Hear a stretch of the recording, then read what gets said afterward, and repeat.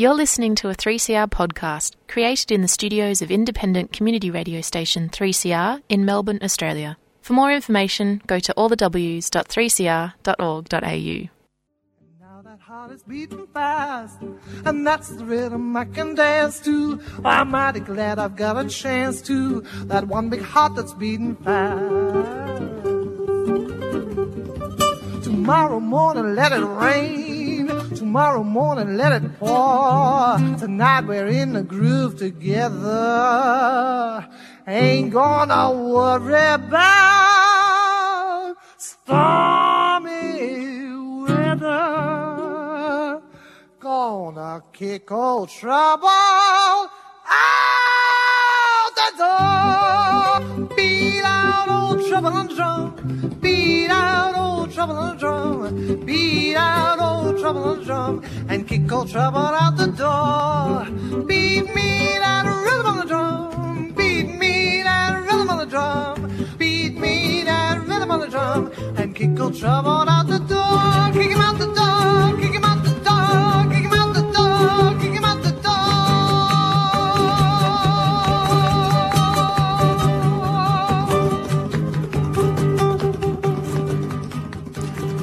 Welcome to Radical Australia and Community Radio 3CR. This program is streaming on 3cr.org.au. The program is podcast. You can access the podcast by going to 3cr.org.au. My name is Joseph Toscano. The world's greatest producer, Kelly Whitworth, is on the other side of the screen to protect... Excuse me. Are you I thought I just self-praising yourself? Slip that in. Self-praising yourself Slip again. that one in. My old mum would say the only good praise is self-praise. That's right. And that's what you I do. took your advice, I took it on board and I slipped that in. Well, you are young. Now, you put your hand in the guest barrel. I mean, this is the Snowtown edition of Radical Australia. And Why do you say that? You don't get the joke, do you? No. I'm sure our guest, Stephanie Sabrinskis, would get the joke. How are you, Stephanie? I'm pretty good, Joe, and I don't get the joke. No, of course you don't, because it's so obscure. Only Joe gets it. It's not obscure. Anybody listening to this program who's anybody would get the joke. What's Snowtown famous for? Murders. Yes, and where did they put the bodies? In the barrel. So Kelly put her hand in the Snowtown barrel and pulled you out. That would be every week. Every week I'll put my hand in the barrel. That's right. Yes, That's really abstract. It is. Oh, God, these young people. Get used to it. Yeah. Now, Stephanie, obviously you're young because you didn't get the joke. What year were you? I was born in 1988, the bicentennial year. Really? Yeah. I remember 1988 as if it was yesterday. Good year. I think, how old was I? Oh, I won't tell you that. I think it was 37. I could be your father, Stephanie. I think I'll be your grandfather. Yeah. Now, Stephanie, that's an interesting name. We'll talk about that in a minute. But, no, not Stephanie, but Sabrinskis. Now, what's the first thing you remember about being on planet Earth? Well, the very first thing I remember is going on holidays with my family and not knowing how to swim and jumping into a swimming pool and everyone panicking and then promptly getting these swimming lessons. Why did they panic? Did you jump in the deep end, did you? Yeah, I jumped in the deep end and floated all the way down to the bottom. Is this normal behaviour for you? You kind of jump in the deep end and... Yeah, I guess it is, and I do love the water, so... Right. Now, Sabrinkas, where does that come from? So it's a Lithuanian name. Interesting, isn't it? Yeah. Are you sure you're not from Albania? No, definitely not Albania, definitely Lithuania. It's It's got the ear on the end, so... Yeah, it's interesting because there's a lot of little plays in that region. Because if you're Albanian and you moved to Macedonia, you had to change your name and put SKI, ski, at the end of your name. I was just wondering if... But yours is SKAS. So I was just wondering if there was something there that the SKAS... So in Lithuanian, like my name would be Sabrinska.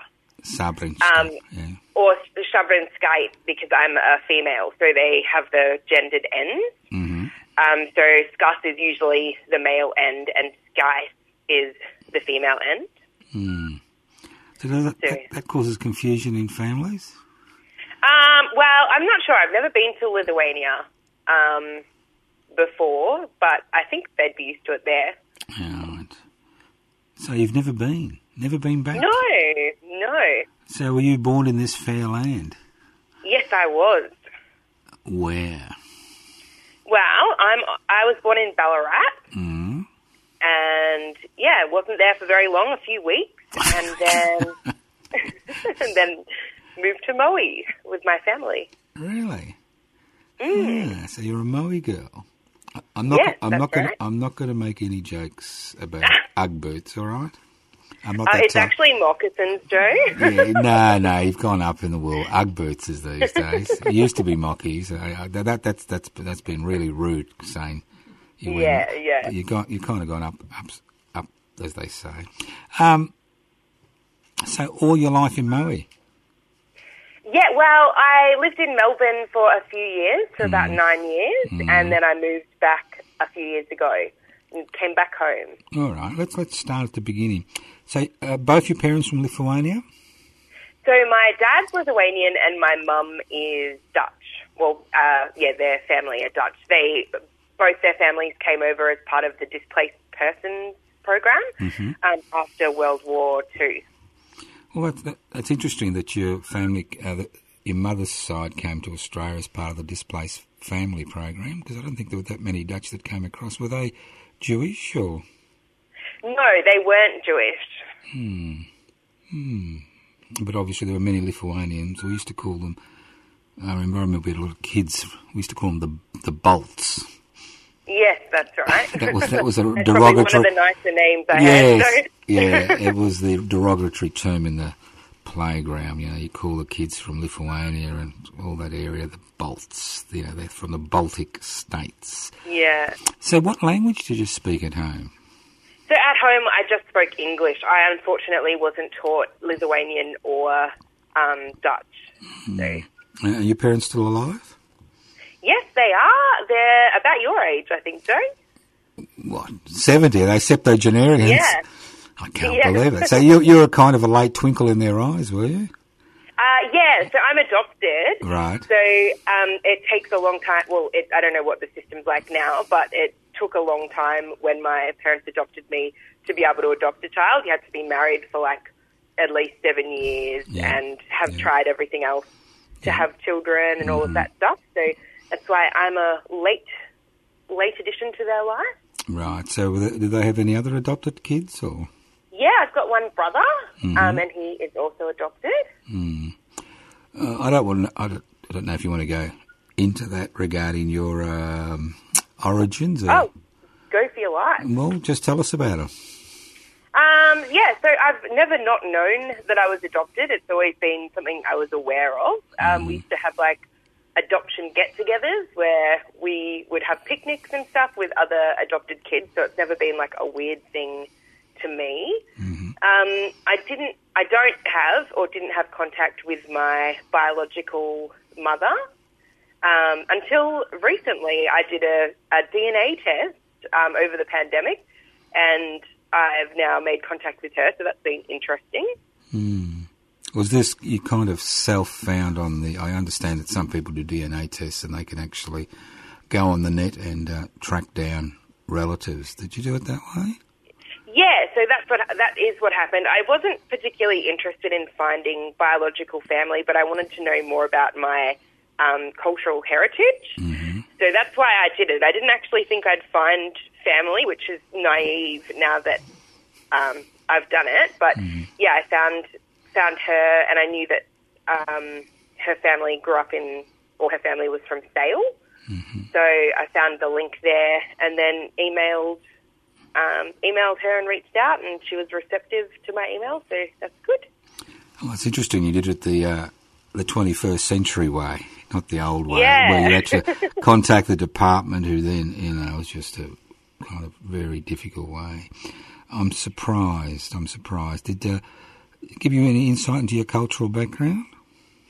Yeah, so I have Irish cultural history. So, yeah. So have you got any biological brothers and sisters that you know of? One biological brother. Right. Biological half-brother. Half-brother. So he's a lot younger than me. He'd be a bit surprised by all this news, I think. Yeah, I have not spoken with him and I'm not sure what he knows. Right. Okay. Yes, but that would be surprising. So what drove you? You must have did you feel a need to find out, or did just curiosity, or? Just curiosity, I think, and everyone's trying to find their place in the world, I guess, and I wanted to find out if knowing my culture would help me do that. Right. So, what are your parents like? My parents are lovely people. Mm-hmm. They're Catholic, very Catholic. They go to church every Saturday and are involved in the ministry. Saturday, I'm pretty sure. No. The Jehovah's Witness, if they go Saturday. If the Catholics go Sunday. Well, I think there's church on both days in Moe. But maybe it is Sunday, I don't know. Has to be Sunday. Look, I'm a lapsed Catholic. Give me a break. I used to be dragged by the ear into church as a little kiddie on Sunday. We never went on Saturday. That was the Jehovah's Witnesses' day. Yeah, well, maybe it is. For some reason, I've got Saturday in my head. But yeah, it used to be Sunday. We used to go as a family on Sunday. I think I may have just misled you. It's the Seventh-day Adventist Day is the Saturday. Oh, fair enough. Yeah. There's so many.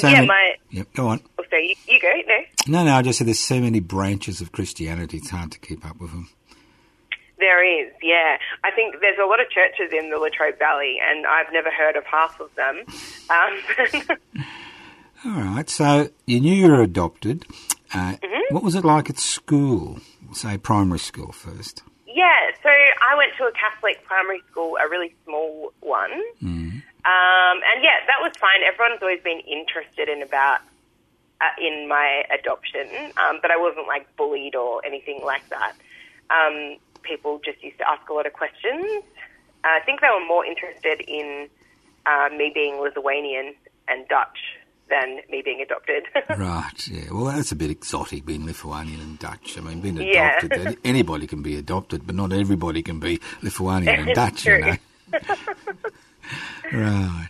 And what was life like at home for Yeah, it was good. I grew up on a farm, a hobby farm property. Right. And so to Tukis, my grandpa in Lithuanian, he used to have a hobby farm, and he had an amazing garden, and he kept chickens and cows, and he loved being up on the property. He didn't live there. He lived in town, but used to come every day to look after the farm. So I have a lot of memories of making waffles with him. I don't know why. He loved making waffles.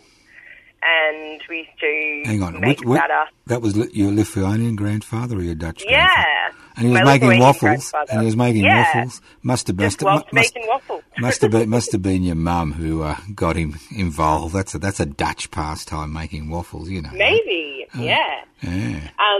Or the poffertjes are the Dutch, the little pipeletty things. Yeah.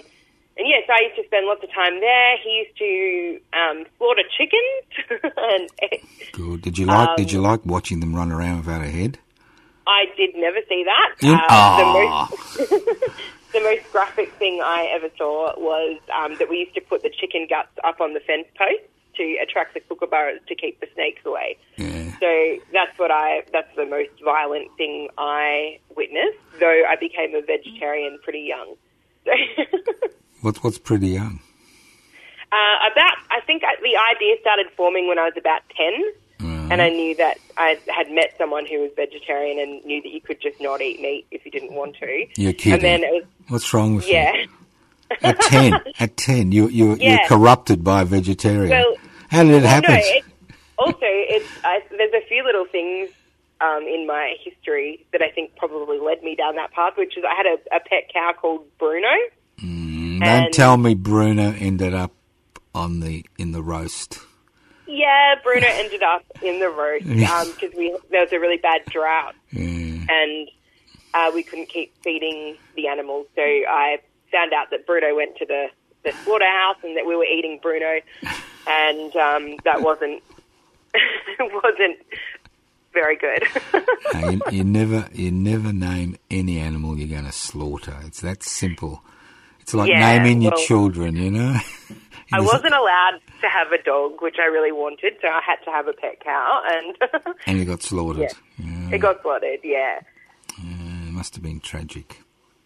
Yeah. Well, it is. You hear the story all the time. You know, the pet chook or the pet turkey that ends up, or the pet duck that ends up on the dinner table because kids think it's a pet and parents think it's, you know, food basically. Yeah.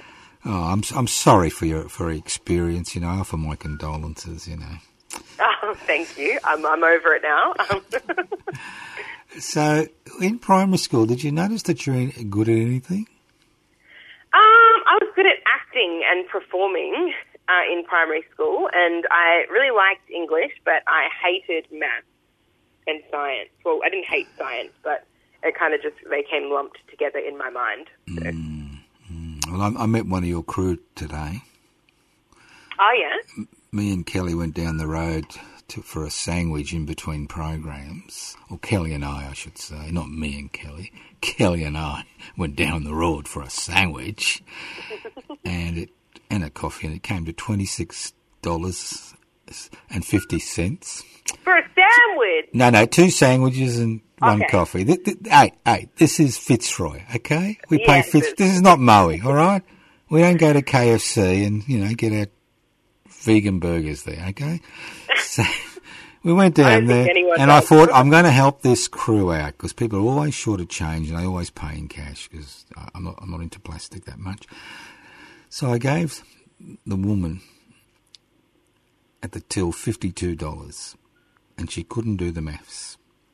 She had to ask the boss to do the maths. So you're one of that type, are you? You can't do the maths. I could cheat you, could I? I worked in retail for a very long time, so I can work out basic change maths and stuff like that. But I recently had to fill out a budget, and it was very overwhelming. A budget. Oh, we'll go into that in a minute. So you got this nice little Catholic school. You reach grade 7, and where do your parents throw you? So they wanted to send me to Trafalgar, or actually they wanted to send me to Presentation College, which was the Catholic high school, but I'd decided that I was not Catholic by that point and didn't want to go there. Hang on. I'm a bit shocked. Here you are, your parents are taking you to church, they feed you your pet cow, they look after you, right? And you rebel at the age, was it 12, 13? You say you don't want to go to a Catholic high school. What's wrong with you? I refused to do my confirmation in grade 5 or grade 6 or whatever it was before then. What's wrong because with I you? didn't. I just did. I'm a rebel, Drew. I just didn't buy it. You didn't buy it? No. Well, I beat you. I didn't buy it at the age of 6.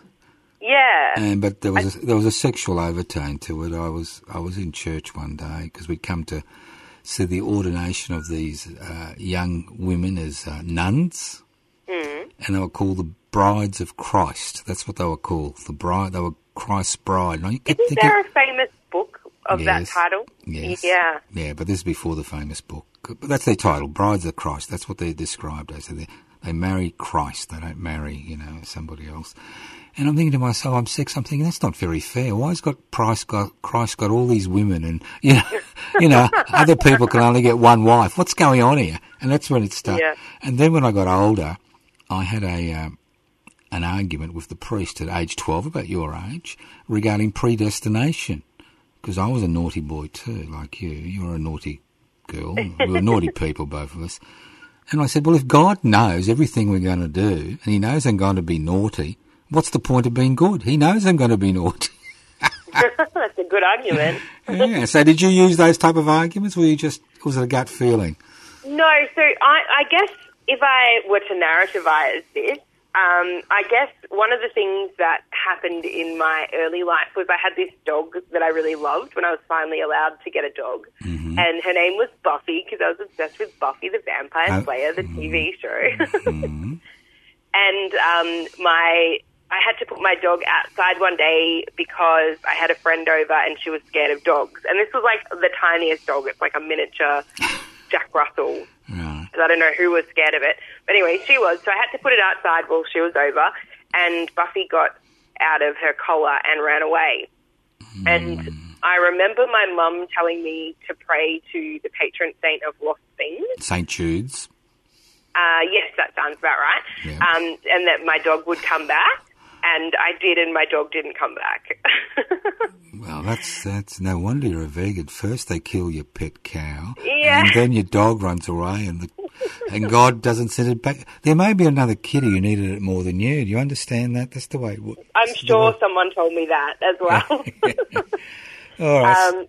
Yeah, so that's kind of what led to that path. And then the confirmation was a really big deal. Like, we were confirming that we believed, and I just didn't believe. So I couldn't confirm that. And how did your parents feel about this? Not very good. I had to have meetings with them and with the priest at the church and everything like that. And no one was particularly enthused about this decision. And there was lots of bribery attempted to get me to do it as well. And eventually I agreed because I was bribed, but I was in year 8 at that point. And I just did it. Oh, you do it to keep your parents. You do it to keep your parents happy. It's all right. Yeah. You know, it's all right. It wasn't a big thing. You didn't believe in it, you know. And they didn't dunk you in the water in those days, did they, for confirmation? You got a little cross put on around your neck or something, didn't you? Yes, that's right. Yeah. And you got a middle name from a saint as well. What's your middle name? Well, I had to be difficult about that too, Joe. So there was a Saint Anastasia, but I didn't want to be Anastasia. I wanted to be Alastasia. So I argued that I should be able to have this different name that was kind of a saint. And so that was my middle name for that. You're a horror of a child. You were a horror of a child. What did your brother think about all this?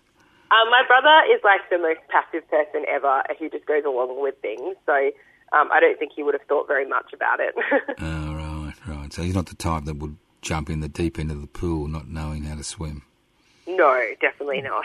And I assume he's had a better life than you've had then. Mm-hmm. You agree? Yes, I do. Yeah, you know it's the easy life when you go along with things. yeah, it's the old story about what is it, the willow and the big oak tree and the wind. Yeah. You're the oak tree, and here's the willow. Yes. Hopefully you don't get broken. What is that expression? What's the expression? The willow and the oak tree? Well, the wind? You don't get it? No. Have you ever met such a obtuse producer? Doesn't understand anything. What do you reckon, Stephanie? You understand the willow and the oak tree. I know the apple. I know about the acorn not falling far, but I don't know about this wind one. Well, it's a little lesson for people like you. Go on then. Rebels. Educate me. All right. There's a big wind, right? The willow bends with the wind and survives. The oak tree fights the wind and is uprooted and dies. So there's no point rebelling. Isn't that right, Stephanie? Go with the flow. Is that what you're saying? Go with the flow. No, I think you should definitely rebel against the flow if the flow sucks. And that's what Joe's always done. He's always rebelled, so I don't know what you're talking about. I'm giving you some fatherly advice, Kelly, all right? I mean, it's stranger at 3CR. I'm known around here in certain quarters as bad nonno, the bad grandfather. So I'm giving her some good advice and she ignores it. But Stephanie, you ignored your parents' advice too. Yes, I did. So where did you go to high school? Yeah, so I went to Luana Secondary College in Newborough, which is like half a town over. It's supposed to be a different town, but it's really not. What do you mean? That's where they wear the moccasins and they wear the Ugg boots where you are. So it's a different town. No.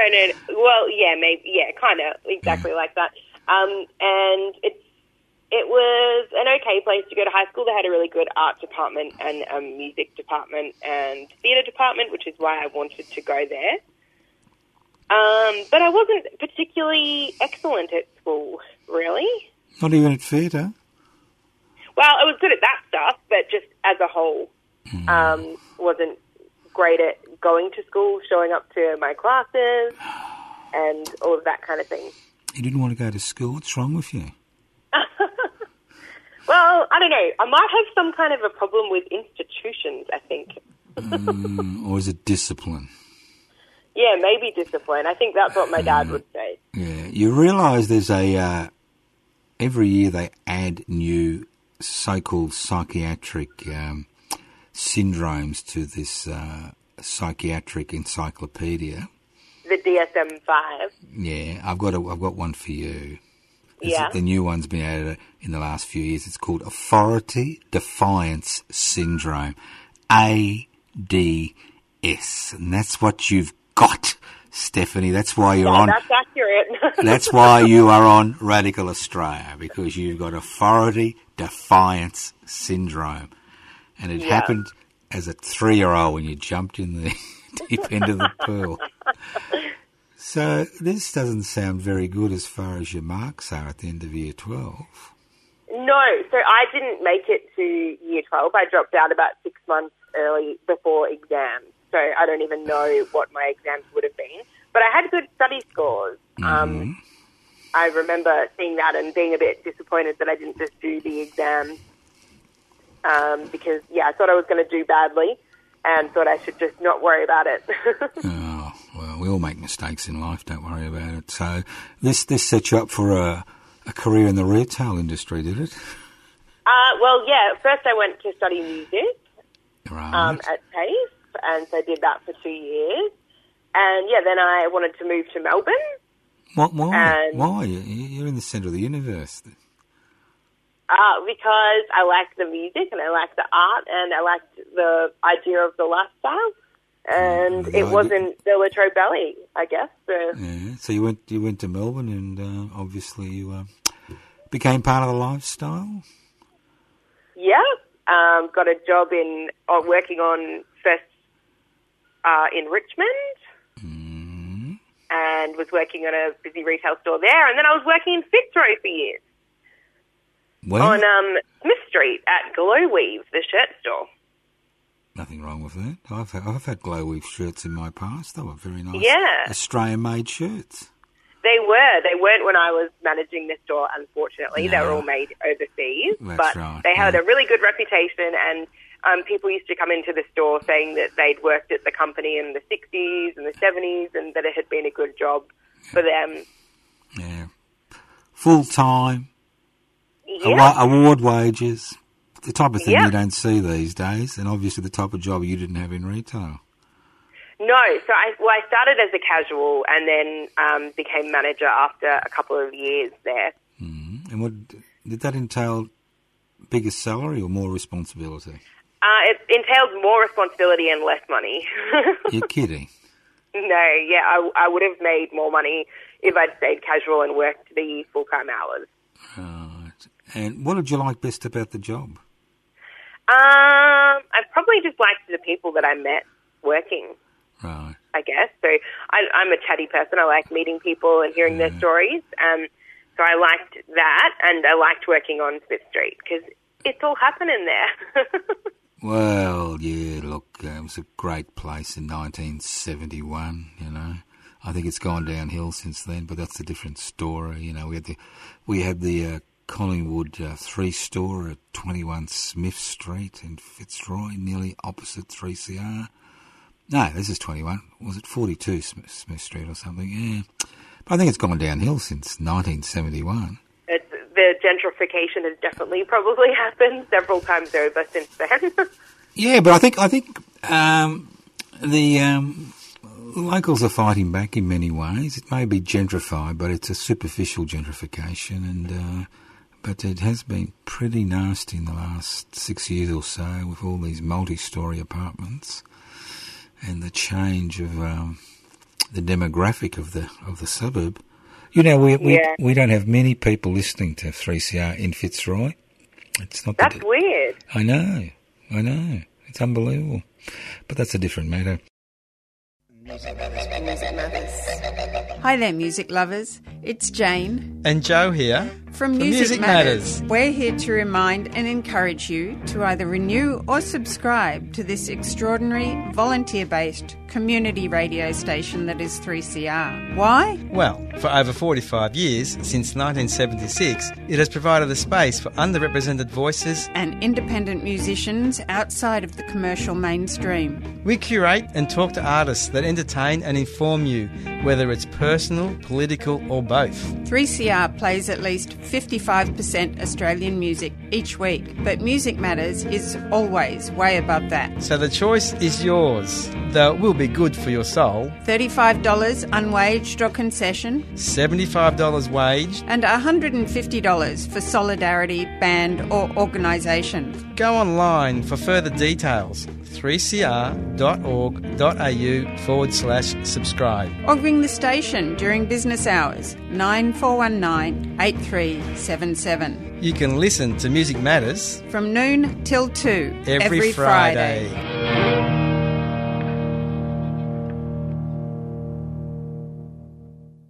You're listening to Radical Australian Community Radio 3CR 855 on your AM dial. This program is streaming on 3cr.org.au. The program is podcast. You can access the podcast by going to 3cr.org.au. So, were you going back and forwards to Maui during this period, or see your parents? Not really. So I think I talked to my mum on the phone a lot during this time, but I would have only been coming back for like Easter and Christmas and that kind of thing. And when my grandparents died, I came back for a little bit then. But no, I was very much living in the city. Squats or just shared houses? No, in share houses. So one of my most memorable share houses had 7 to 10 people living there at any given 7 to time. 10. You didn't know how many. Yeah. Right. Did they all pay rent? No. Can you tell me the most disgusting fridge story you can think of?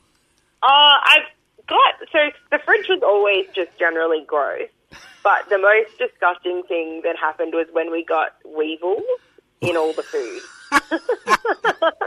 And they were just flying around the kitchen all the time, and we just didn't know how to handle the weevil situation. They got into everything. And then, I remember cleaning the cupboards and I found a bag of potatoes that had turned into like a potato bush and had like crept behind all of the cupboards. So that was fun. Weevils. Oh, God. Weevils. This is the 21st century. And you people were actually earning money and you had weevils. Yes. Did you get bed lice too? No, but I got scabies when I was travelling. Travelling? Oh, where'd you go? Oh, so I was just travelling around Australia. So I went up and was in Queensland and hanging out there and got scabies in backpackers. Yeah. Well, that's kind of your stigmata, isn't it? Getting scabies while you're backpacking. Yeah. It's something you've got to do. Did you wear thongs in the shower? Yes, I did. Good. That's always a good sign. Yeah, I had an interesting experience once in India, which I don't want to repeat, but I'll bore you with it. I think it was actually the year you were born, and living in this dive, for a few days near the port in Mumbai. And got up at 4 o'clock in the morning and noticed that the concierge was sleeping on the, the desk. And I'm wondering, why is he sleeping on the desk? And then I looked down and I'm thinking, that carpet wasn't there yesterday. And guess what it was? A carpet of rats. Oh, that's There were thousands of rats running down the corridor. It was just gross. Yeah, but that would have made me vomit. Well, no, it made me frightened, not vomit. Luckily I had my thongs on. Yeah. But you get those stories. Scabies is one of those things that's very annoying. Yeah, so what was the most annoying is, I had spots all over me and they were itchy. And I went to the doctor and the doctor thought I was allergic to dairy. Right. So I cut out dairy and things like that. and it just wasn't going away. And I went to the pharmacy, and the pharmacist told me that it was scabies and that I had to, like, rub ointment on it, and it went away. But the doctor had not been exposed to it because it was an Australian doctor, and the pharmacist was from Pakistan and knew what it was. So thanks fuck for pharmacists. Well, there you go. It's thanks for the immigration. Now, Yes, indeed. so obviously your 9 years in Melbourne weren't really covered with glory. How did your musical career go? Yeah, so I started a band called Rusted Tongue, which I played in for quite a few years, and I played solo in music as well, but I was very shy and didn't seek out that many gigs because I was too self-conscious. It's not a good combination, being what do you use your voice or do you use an instrument or both? So I sing and play guitar. Guitar. Well, you're kind of not, one of these A1 alpha male guitarists then, are you? No, and that's a definite disadvantage. Well, it is. So what made you go back to Moe? So I think a few different things. Like I wasn't having the best time in Melbourne because I'd gone to uni and I really liked studying, but I just wasn't coping very well in the uni environment, and I also got evicted from the house I was living at. How can you be evicted from a house? Oh, well, like the people.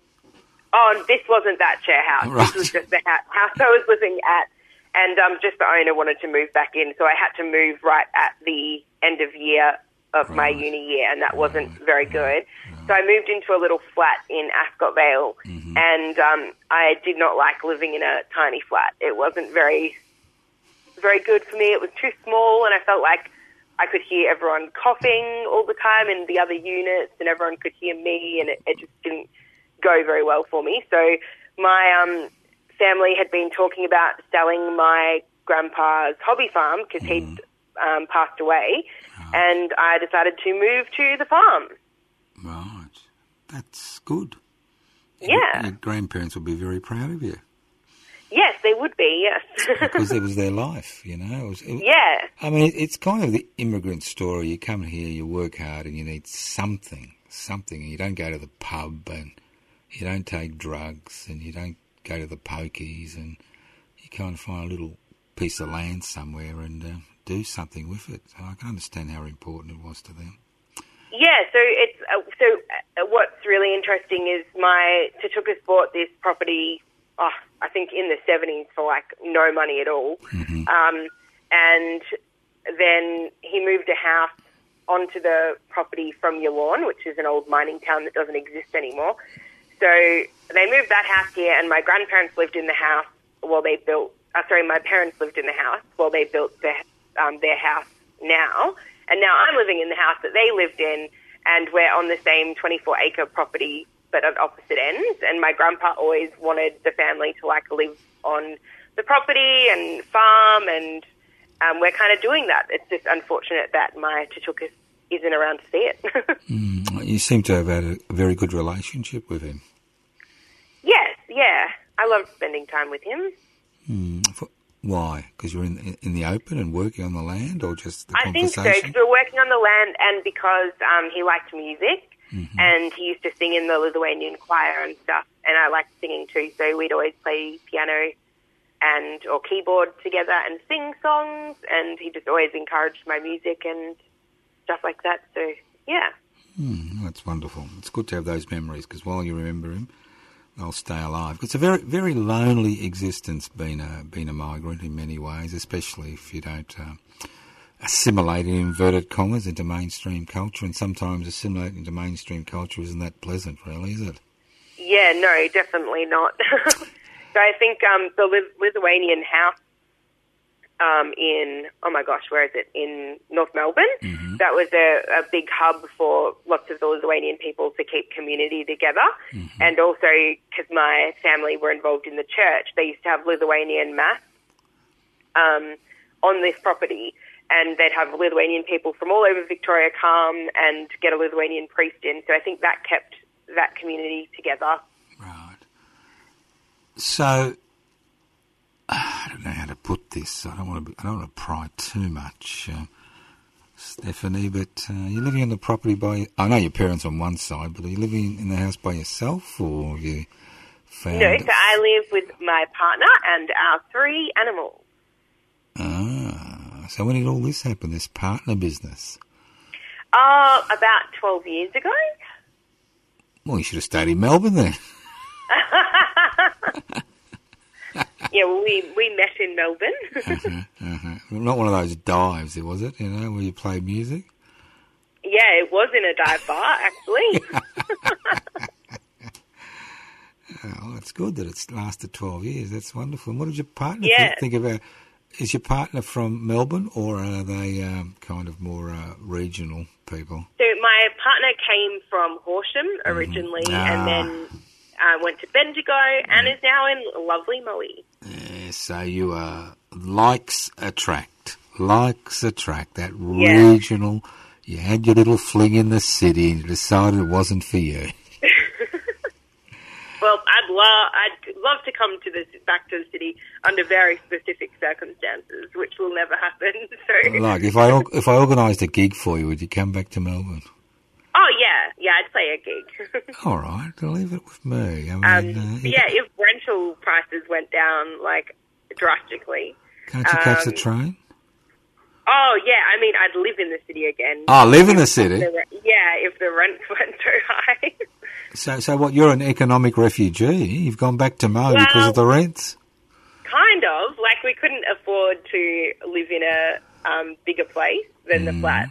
So, yeah, and we couldn't afford, the house I was living in when my partner and I were both working full-time was quite nice, and it had a garden and everything like that. But, yeah, going back to study and being back on Centrelink isn't a great way to afford nice accommodations in the city. No. So you're still studying? Yeah, so I was studying. I'm taking the semester off at the moment because I have carpal tunnel. Left or right? Both hands. Is this from the farm work? I think it's from the studying. The studying? What, are you ambidextrous? Well, no, but typing on a computer, you use both hands, so... Oh, yeah, I wouldn't know that. I'm too old to actually know how to type, so... Fair enough. So you've got a modern technological disease, very nasty carpal tunnel syndrome, very nasty. Yeah, very it really is. Mm. Yeah, I didn't know it was so bad. I just thought it was something that people get, and it's fine, but it's been completely debilitating for me. I can't play guitar at the moment. Sometimes I can't open door handles or do zip up. Right, and are you looking at surgery, or are you trying just to get a rest? So I tried the rest thing. Last year I just did one subject for the last semester of last year and was just wearing wrist cuffs all the time and trying not to do anything that aggravated it, but it didn't help. So now I'm waiting for surgery. Oh, you're going to do both at the same time? Hopefully, yes. Well, I hope your partner is a nice, caring human being. They are, yes. Because it's not a good time post-surgery when both hands... You can't use both hands for a few weeks. It's not a good time. Ever thought about how you're going to wipe your bum? No, hopefully someone can help me with that. Exactly. That's what I'm saying. I hope your partner... Yeah. People don't understand these little things when you do both at the same time. So what do you do on the farm? I'm trying to grow enough vegetables to feed myself, my family, and my friends, I guess. But it's all been a learning process, and it's not happening at the moment. But yeah, on the farm, we just try and live with the land, I guess, and grow food. So what are you growing? Well, at the moment, I've got end-of-season tomatoes. I've got lots of thyme and basil and sage and herbs and stuff like that. And it's time to plant now. Well, it's autumn planting at the moment. So I'm hoping to get some cauliflowers and cabbages and stuff happening. So that just sounds like a small area on a 24-acre farm. Yeah, it is. Yeah, it's a very small scale at the moment. We're just trying to figure out what grows well in our microclimate and what it would be sustainable to grow and manage. Garlic's easy. Yeah, it is garlic season, yeah. It's easy. You use cloves, it's very easy, and it doesn't take much caring. It looks after itself. That's true. It's like 6 to 8 months grow time, I believe. That's right. And then bingo, harvest time. Yeah. Now, tell us about these 3 animals you suggested are living on the property with you. Yeah. So I have a dog called Ernie, who's a rescue dog. Right. Not after Ernie Dingo, is it? No, I don't know. I think maybe it was after the Sesame Street characters, right? Ernie and Bert, but I'm not sure. He was rescued from a bad backyard puppy farm, so I don't know what the intention was there. And we have 2 cats. They're both black, and their names are Miso and Yushi. Can I ask why? Why we have cats? No, why you named them? I can't understand why you got cats. Because I wanted to name the cats after food. Right. And so I wanted, like, miso as in miso soup, and I wanted to call Yushi sushi.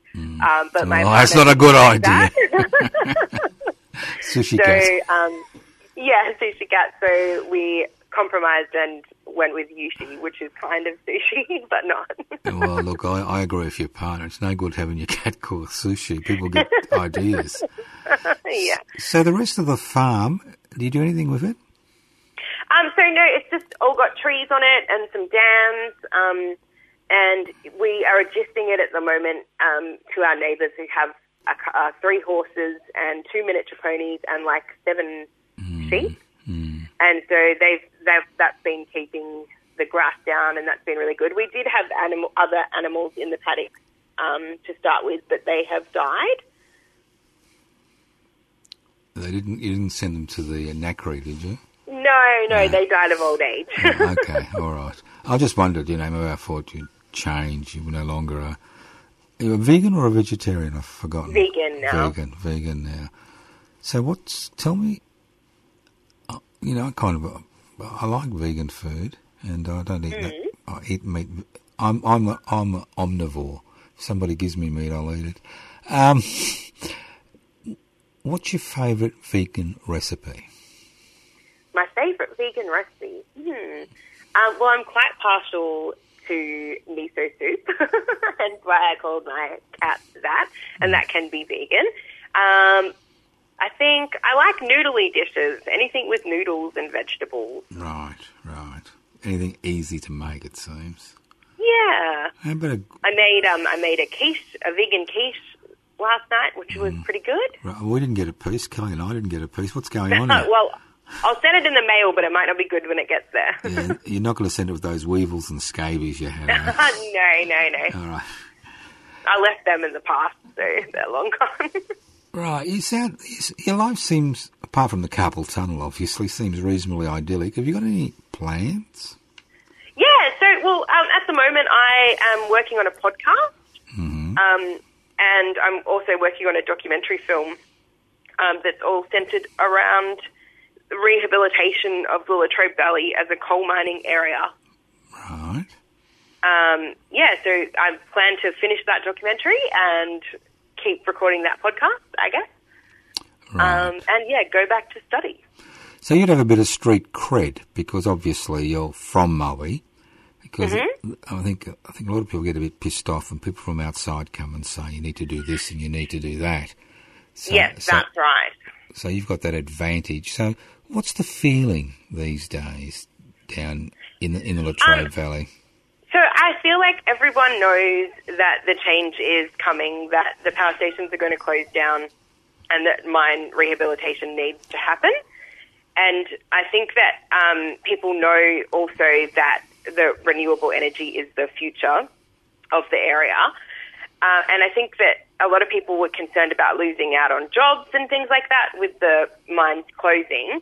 But I think people have grown to accept that as long as there is a job to go to, they don't mind if it's in coal or if it's in renewables. And so I think, that's kind of the mood of the moment. But people are concerned about what is going to happen to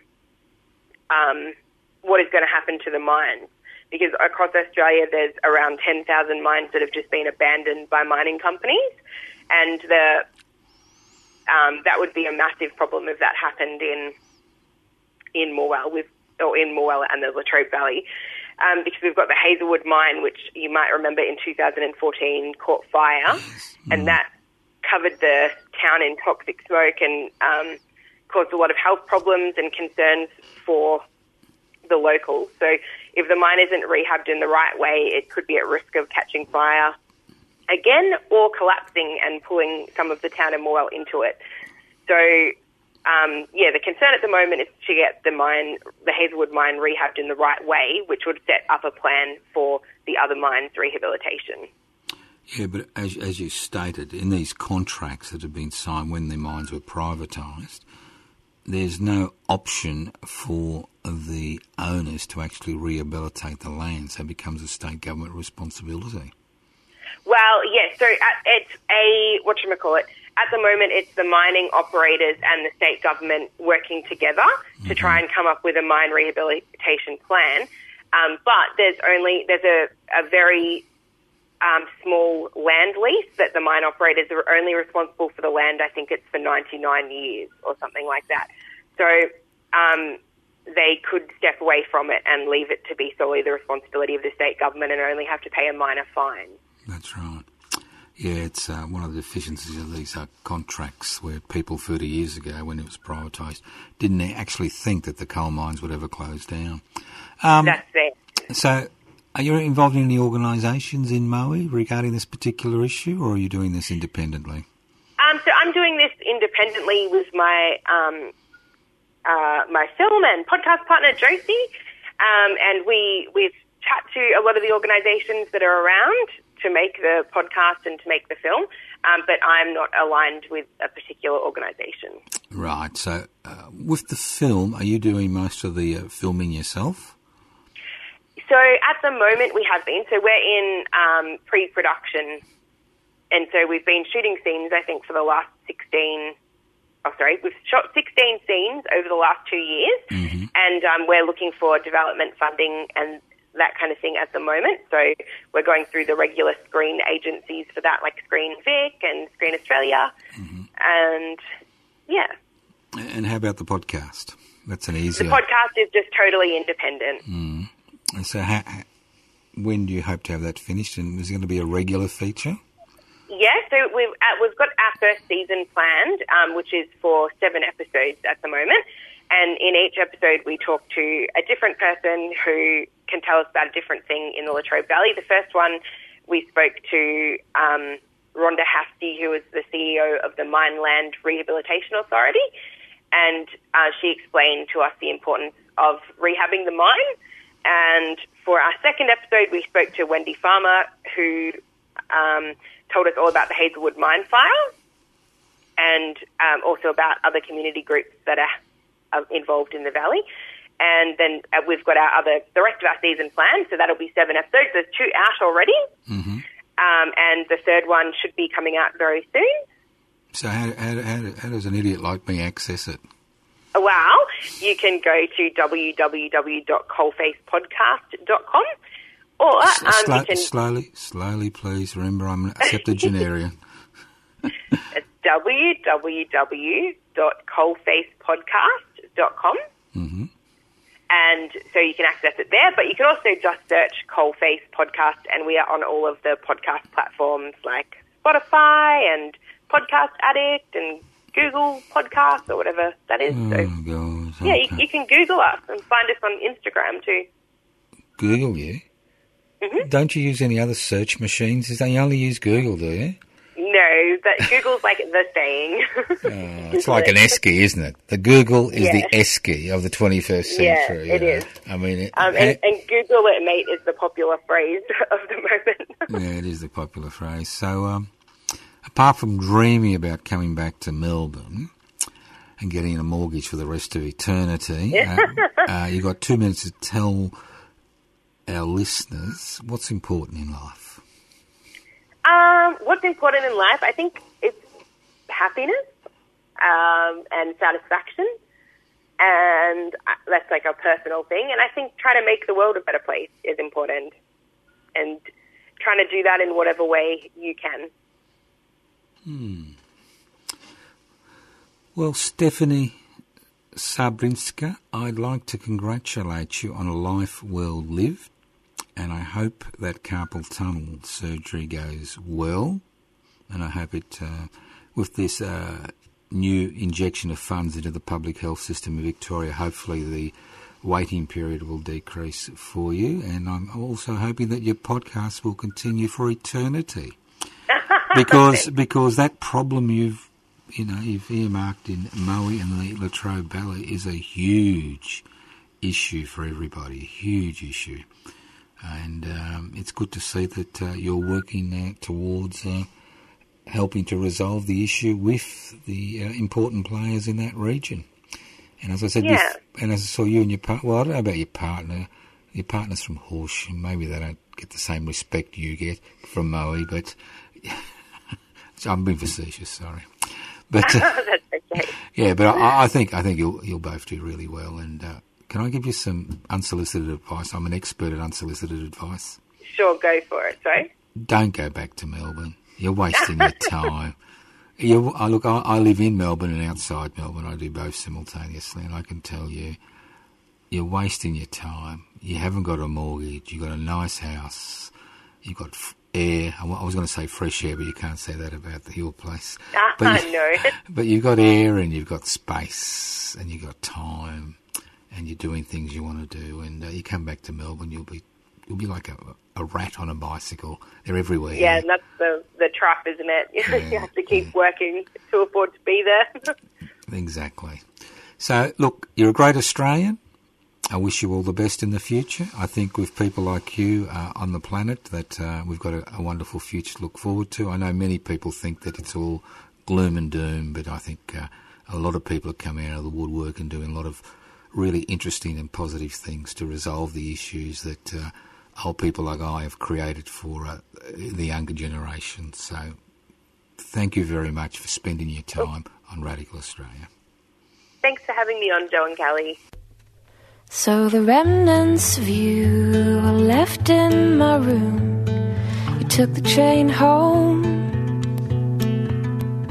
What a strange combination. I know you so well. I've known you so long. And when the touch moves to touch, I give to you so much. We crossed over the line. It's too good to give away this time.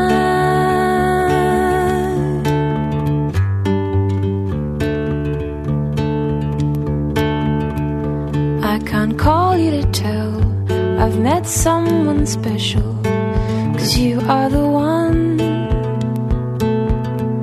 All our strange conversations, 6 years of you listening to me on the phone.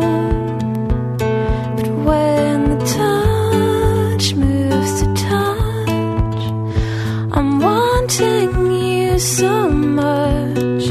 Do we play it for fun, or just open up and all come undone?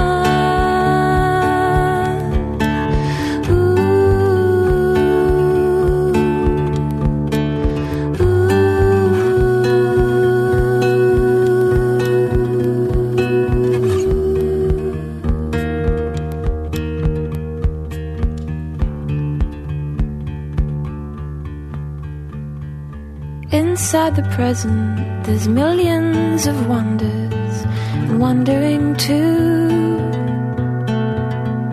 Do I take what is given, or ask for a ribbon to tie it up to? When the touch moves to touch, does it mean so much? Do we hold it inside, or just give it up